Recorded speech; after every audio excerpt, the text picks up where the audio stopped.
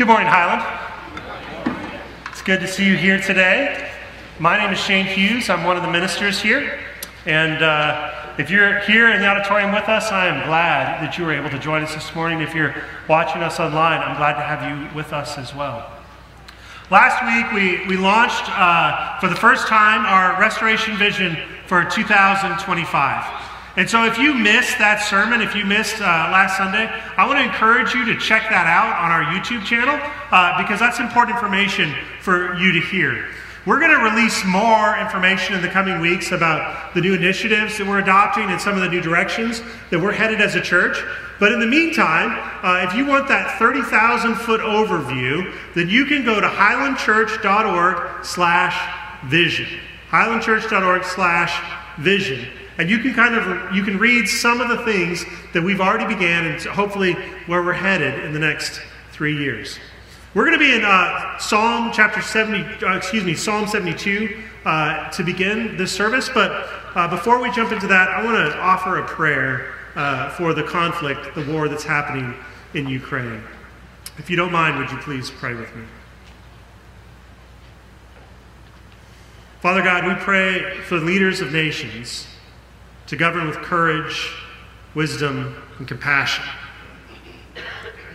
We pray for the men, the women, the children in harm's way. Please protect them from the encroaching violence.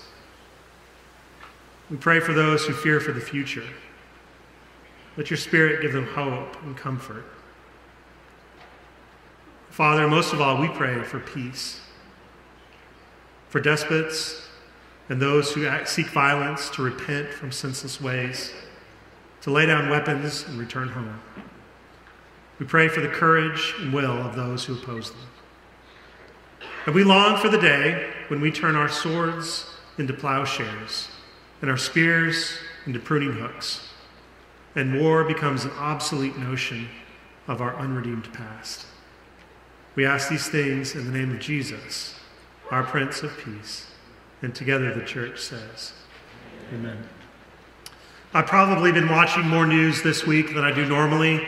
You might have found yourself in that same place this week as you've been looking at what's been happening in Eastern Europe. But something caught my eye. It was a story that I couldn't let go of. It's the story of Volodymyr Zelensky.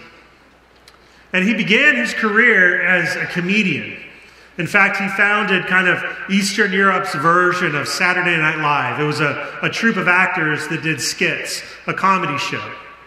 And he moved from there to this other comedy show where he played a school teacher, a history teacher.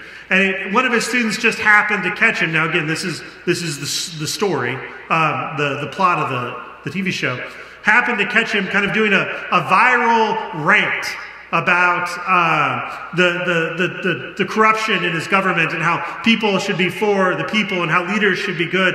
And in this story, because this viral video takes off, Zelensky's character becomes president, kind of unintentionally elected president.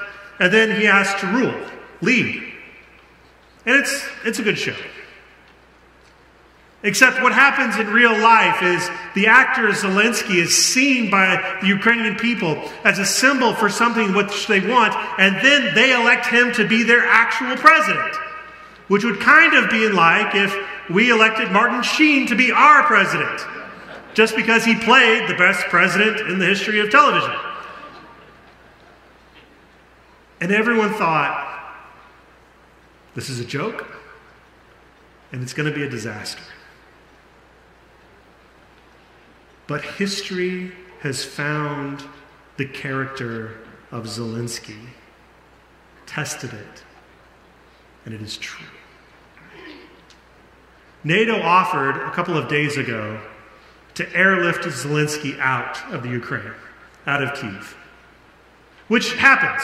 Charles de Gaulle in World War II, when France was being overrun by the Germans, escaped and went to England. This happens. This happens with leaders all the time. Zelensky said, I don't need your ride. I need your help. And since then, he has remained in the capital city of Kyiv to support his people. knowing that the consequences of him being captured will be absolutely severe. What unusual courage. What exceptional character in leadership. No, I'm not trying to make the President Zelensky a Christ figure. I'm not trying to draw that line. What I do want to say is character matters, especially, particularly in difficult times, even when it looks like you're going to fail and the story's not going to go your way. I think in America, we have this myth of success. We got to look like we're successful. You got to look like you're young. You got to fight time. You got to look like you have money, like you've achieved much, you're productive, and you have to look like you're important, you're connected, you're a celebrity, you're a star. And one of the things that can make you not achieve any of those things is the mere whiff, the mere scent that you are not successful. And so we as Americans have this incredible fear of appearing a loser. Many of us could tell you, I can't, but many of us could tell you who won the Super Bowl for 5 or 10 or 15 years back. Not many of us could list all of the losers of the Super Bowl, despite the fact that they were the second best team in the NFL. It's difficult to do. Not very many politicians run to be president again after losing the election, because Americans are afraid of hitching themselves to a loser. And this isn't necessarily a new phenomenon. I mean, Jesus encountered this in his own life. In John chapter 6, he's already performed the miracle at Cana. He's turned water into wine. He has gathered following. They are paying attention to him. They are following him. His disciples are excited about what happens. But in John chapter 6, Jesus says some very difficult things.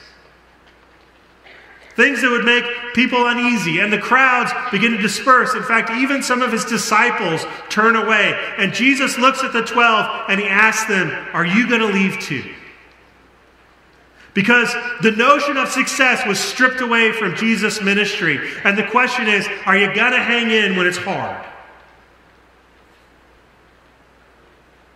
Which is why, as disciples of the one following the King of Kings and the Prince of Peace, instead of success, we pursue faithfulness. We're going to do the best we can to take the next right step as best we're able.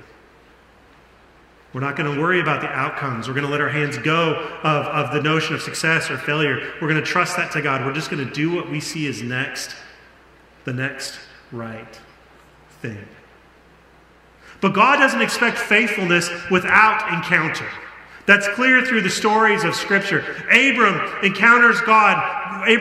God tells Abraham, go to a land that you've never seen. Go to a place that you've never been before, and I will bless you. Moses encounters God. He has that conversation at the burning bush where God sends him, redirects his life in a radical way. Because they encountered God, they're forever changed. Nearly every prophet has a story of an encounter with God that changes the trajectory of their life. Paul on the road to Damascus, Mary in a prayer, Peter on a rooftop, John in exile on an island. All of them have an encounter with God, a vision that changes their life. And God never demands be successful. God always expects be faithful. It's the encounter that God desires. Faithfulness is the outpouring of that encounter. And so here at Highland, we've developed what we call the pathway. And the pathway is 4 things that leads to restoration. They're worship, table, baptism, and cross. The thing that these 4 things have in common is that they're all sacraments, which is a big $5 theological term. If you don't know what a sacrament is, it's the means by which God gives you grace. It's the means by which you encounter the wonderful nature, the mysterious nature of God. And so that's what we want for you here at Highland. And that's what we expect you to do. We don't need you to be successful. We don't need you to be young or rich or a celebrity. We'd love to have all the popular people here at Highland, but we don't care. Because that's not the metric that God uses for us. So it's not the metric that we're going to use for you. Instead, what we want is to take your encounter with God and turn it into mission. And the way we encounter God is through these sacraments. A sacrament is just a space where you have the time to think and reflect on what's happened in your life. It's the community where you can talk about something that you can't talk about in any other place in your life. It's the moment where you can drive a stake into the ground and say, here and no farther I will not go. And sometimes it's a mystic, enchanted moment. Sometimes you meet Christ in the waters of baptism and your life is changed. Sometimes you hear the still, small voice that tells you which direction to go. Sometimes you hear an audible voice or you have a vision. But most of the time, it's pretty mundane. Sometimes it's boring. And this is the way it is. It's like your meals. I mean, I could tell you like the top 5 feasts that I've had in my life. I could tell you about my grandmother's banana pudding that she would make. She would always make it 6 hours before we eat so that the vanilla wafers are the perfect amount of soggy and crispy at the same time. I can tell you about that feast. I can tell you about the first time that I went to Fuego de Chao, which is like a meat, all-you-can-eat buffet. I was absolutely disappointed when I found out there wasn't one in Abilene. It almost broke the deal, I'm going to be honest with you. Because all you do is you go and you eat meat, and then you kind of waddle out, and you experience this intense gluttony shame for the rest of the day. But it's an amazing meal. I can tell you about those meals. What I can't do is tell you what I had for lunch like 4 or 5 weeks ago. I can't even tell you what I had for breakfast like 3 days ago. But I do know, if I hadn't had all of those ordinary meals, if I didn't have all of that mundane food, I would not have survived between the feasts. And this is how our sacraments work.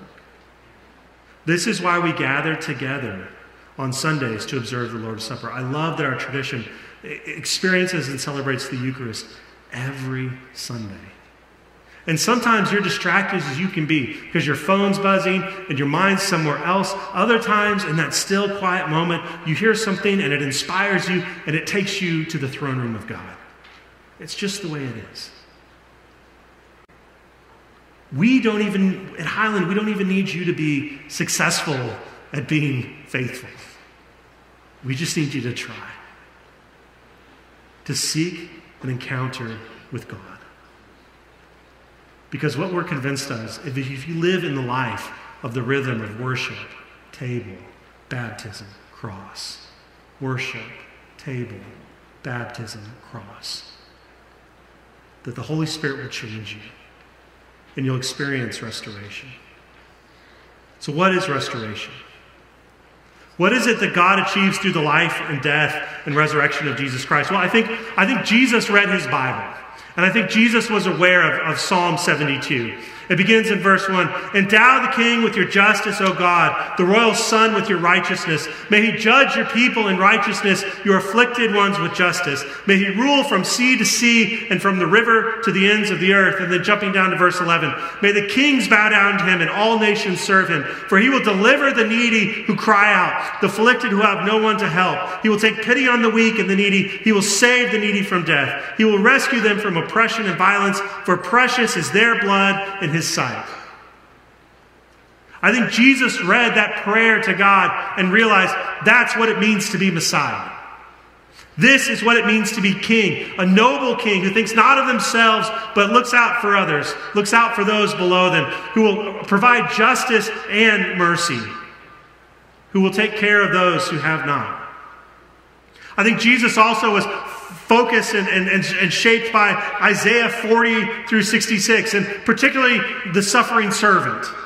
It's the king that would lay down their life for the people. In Isaiah 53, 4 and 5, it says, surely he has borne our infirmities and carried our diseases. Yet we are counted him stricken, struck down by God and afflicted. But he was wounded for our transgressions, crushed for our iniquities. Upon him was the punishment that made us whole. And by his bruises, we are healed. Those two texts sit in tension of the purpose of God's restoration. Jesus is the true King who reigns with justice and mercy. Jesus is the suffering servant who will bear the cross and its shame for the reconciliation of humanity. Somehow the person of Jesus embodies both the return of God and the suffering of God. And so the Jewish world had its own sacraments. It had its way of understanding the world. It had its way of understanding what God is doing in it. And it's hard to say that these things were the vehicles for God to dispense grace at the time, but they were the things that ordered the Jewish sense of identity and provided the means for intimacy with God. They were time, space, and matter. We talked at the beginning of this year, I almost said semester because I'm living in school right now. We talked at the beginning of this year about the creation of the world. In Genesis chapter 1, God creates the universe. He creates the space, and then he creates the water, the land, and then he populates those things with the sun and the stars, the trees and the animals, and then ultimately human beings. But what God isn't creating is this diorama for humans to live in. That's not what the universe is. The universe is God's temple because the universe is the only thing big enough to house the glory of God. It's the only thing, the cosmos is the only thing that can contain the majesty of God. In 7 days, God doesn't create the world. God creates his throne. And we get to live in it.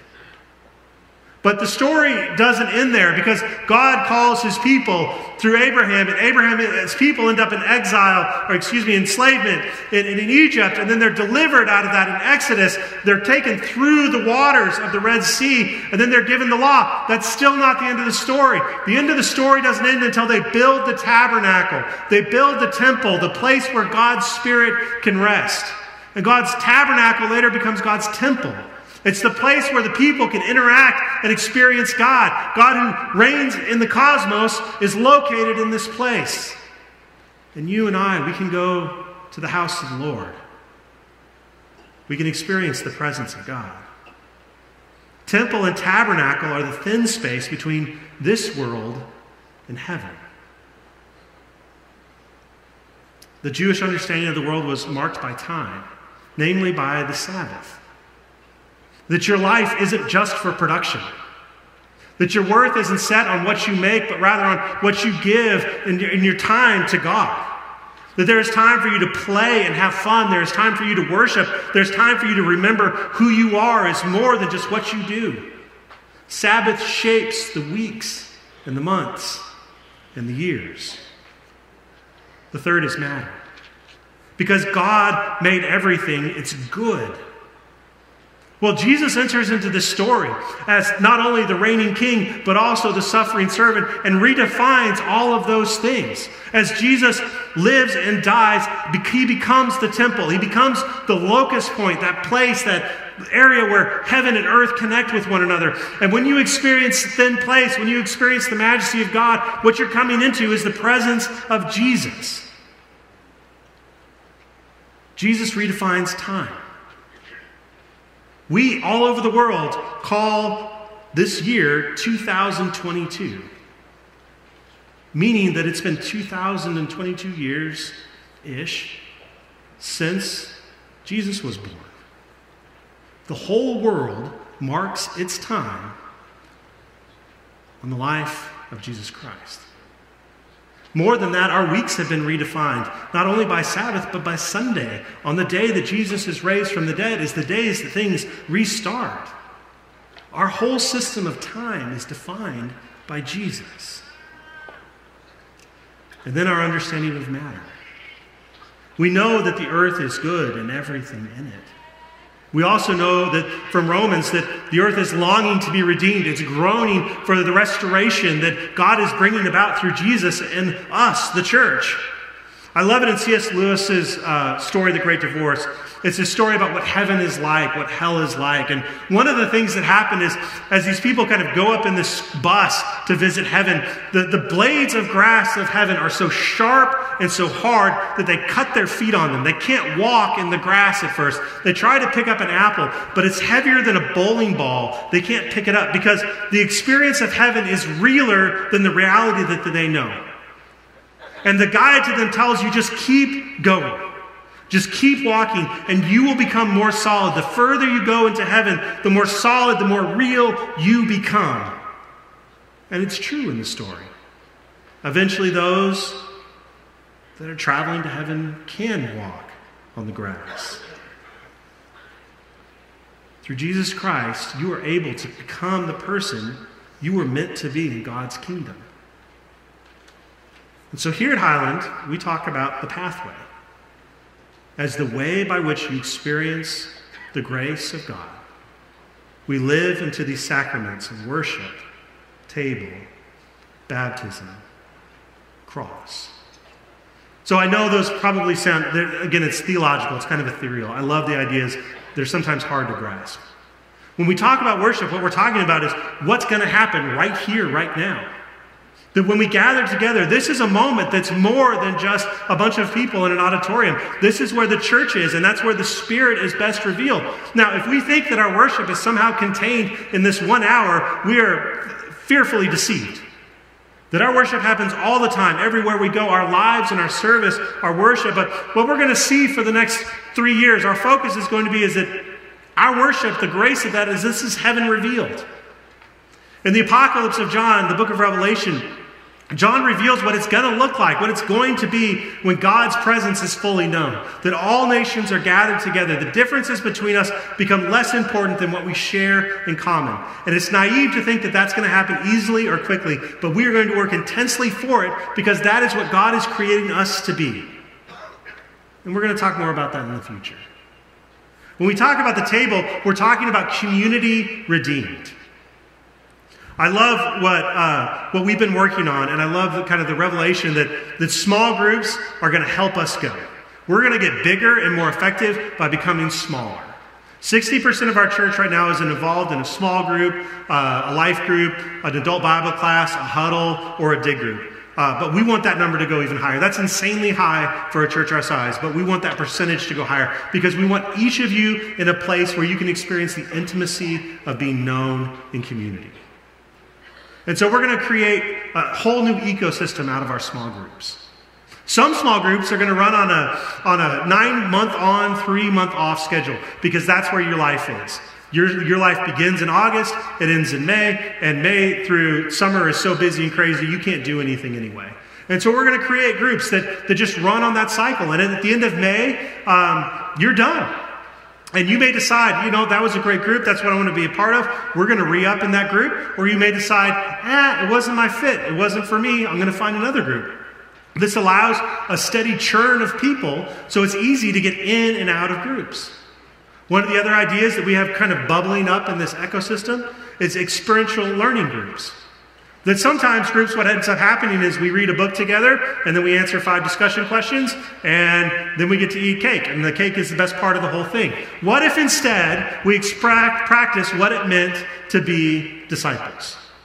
And so you're going to go out and you're going to do it. You're going to try it. You're going to give it a shot. You're going to take courage and you're going to explore the disciplines together. You're going to explore evangelism together. You're going to see what happens when you put yourself on the line. And then you come back to the group and you talk about it. You say, someone's going to come into that group and say, it was amazing. Somebody else is going to come in and say, it was terrible. And they're going to have a chance to share and then do it again. If you've wondered, if you're frustrated by this kind of all we do is talk to ourselves. All we do is read a bunch of questions and move on. Then that is the kind of group for you. Do something different that matters. And there are other expressions that we have kind of in the pipe that we're developing. But what we want you to know is that the table is community redeemed. It's a place where you can be known and know others, but you have to show up. Baptism is so much more than just meeting Christ in the waters, although that is an important part of our walk. That is a stake in the ground that says, from this day forward, this is where I'm headed. But you learn the story of your baptism as you go. And so we're going to reset the rhythms. As David announced earlier, there's going to be a podcast that's going to push what happens at Highland into your week. Every day you're going to hear a prayer or an idea or a story. There's going to be something for you. And we're going to create spiritual disciplines as a way of life. This Lent, we're going to begin thinking about how do we engage in these disciplines day to day and week to week. And it's offered as an experiment for you, but kind of also as an expectation. You kind of got to move in your faith. You can't just sit around. The sacrament of Christ is to experience, the cross is to experience Christ's renown. Christ gave of himself for the sake of humanity. He became the suffering servant. And so will we. And so we're going to find different ways to serve our church and to serve our city and to serve our world. And this is all dependent on your gifts and your interests. It's what you care about and what you feel passionate about. When you hear something from the platform and you're like, yes, I need to be involved in that, then that's your chance to jump in. But you need to find a place to serve. I'm becoming more and more convinced in a post-Christian, cynical culture that we live in, that our service needs to be wildly sacrificial. There's too much noise and cynicism in our world. And so our response has to be wildly sacrificial. It takes a president saying, no, I'm going to stay in this city, live or die, to get noticed. I wonder what that looks like for us. The other side of it, it has to be habitually mundane. You know, that you go to your group week in and week out, and sometimes you feel connected to it, and sometimes you feel isolated from it, but you just got to go back. You got to put those hours in. You got to put those hours into your service, because that's where the relationship is formed and where the message of the gospel can be shared. The message of the gospel is always relational. There's no other way to do it. It has to be relational. So let me be absolutely clear about what I'm asking from you in the next 3 years. I want you to decide to commit your time and your talent and your treasure. We want to put you in a small group. We want to put you in some smaller gathering than this room. It's okay if you're here right now. It's good that you get to experience the table. It's good that you experience the word and our worship, but we want you to grow deeper with someone close to you. We want you to become the surrogate grandparents and spiritual aunts and uncles for those of us that are younger in this church. We want you to share your gifts and talents. Ephesians talks about all sorts of gifts, but there are even more that are in that list. And we want you to share those things with others. We want you to share your time. We want you to share your talent. And this last one's a little sticky, but I'm serious about it. We want you to share your treasure. We need you to give. If anything is going to happen here, it takes resources. And I don't want you to give out of a sense of guilt or obligation or, I want you to give because you're excited about what God's doing in this world. I don't want you to give until it hurts. We want you to give until it feels good. All of this is tied back not to the existence of the Highland Church of Christ, but to the encounter with God. Because the one thing that we know is that when you encounter God, you're restored, you're changed, and you're never going to be the same. Let's sing.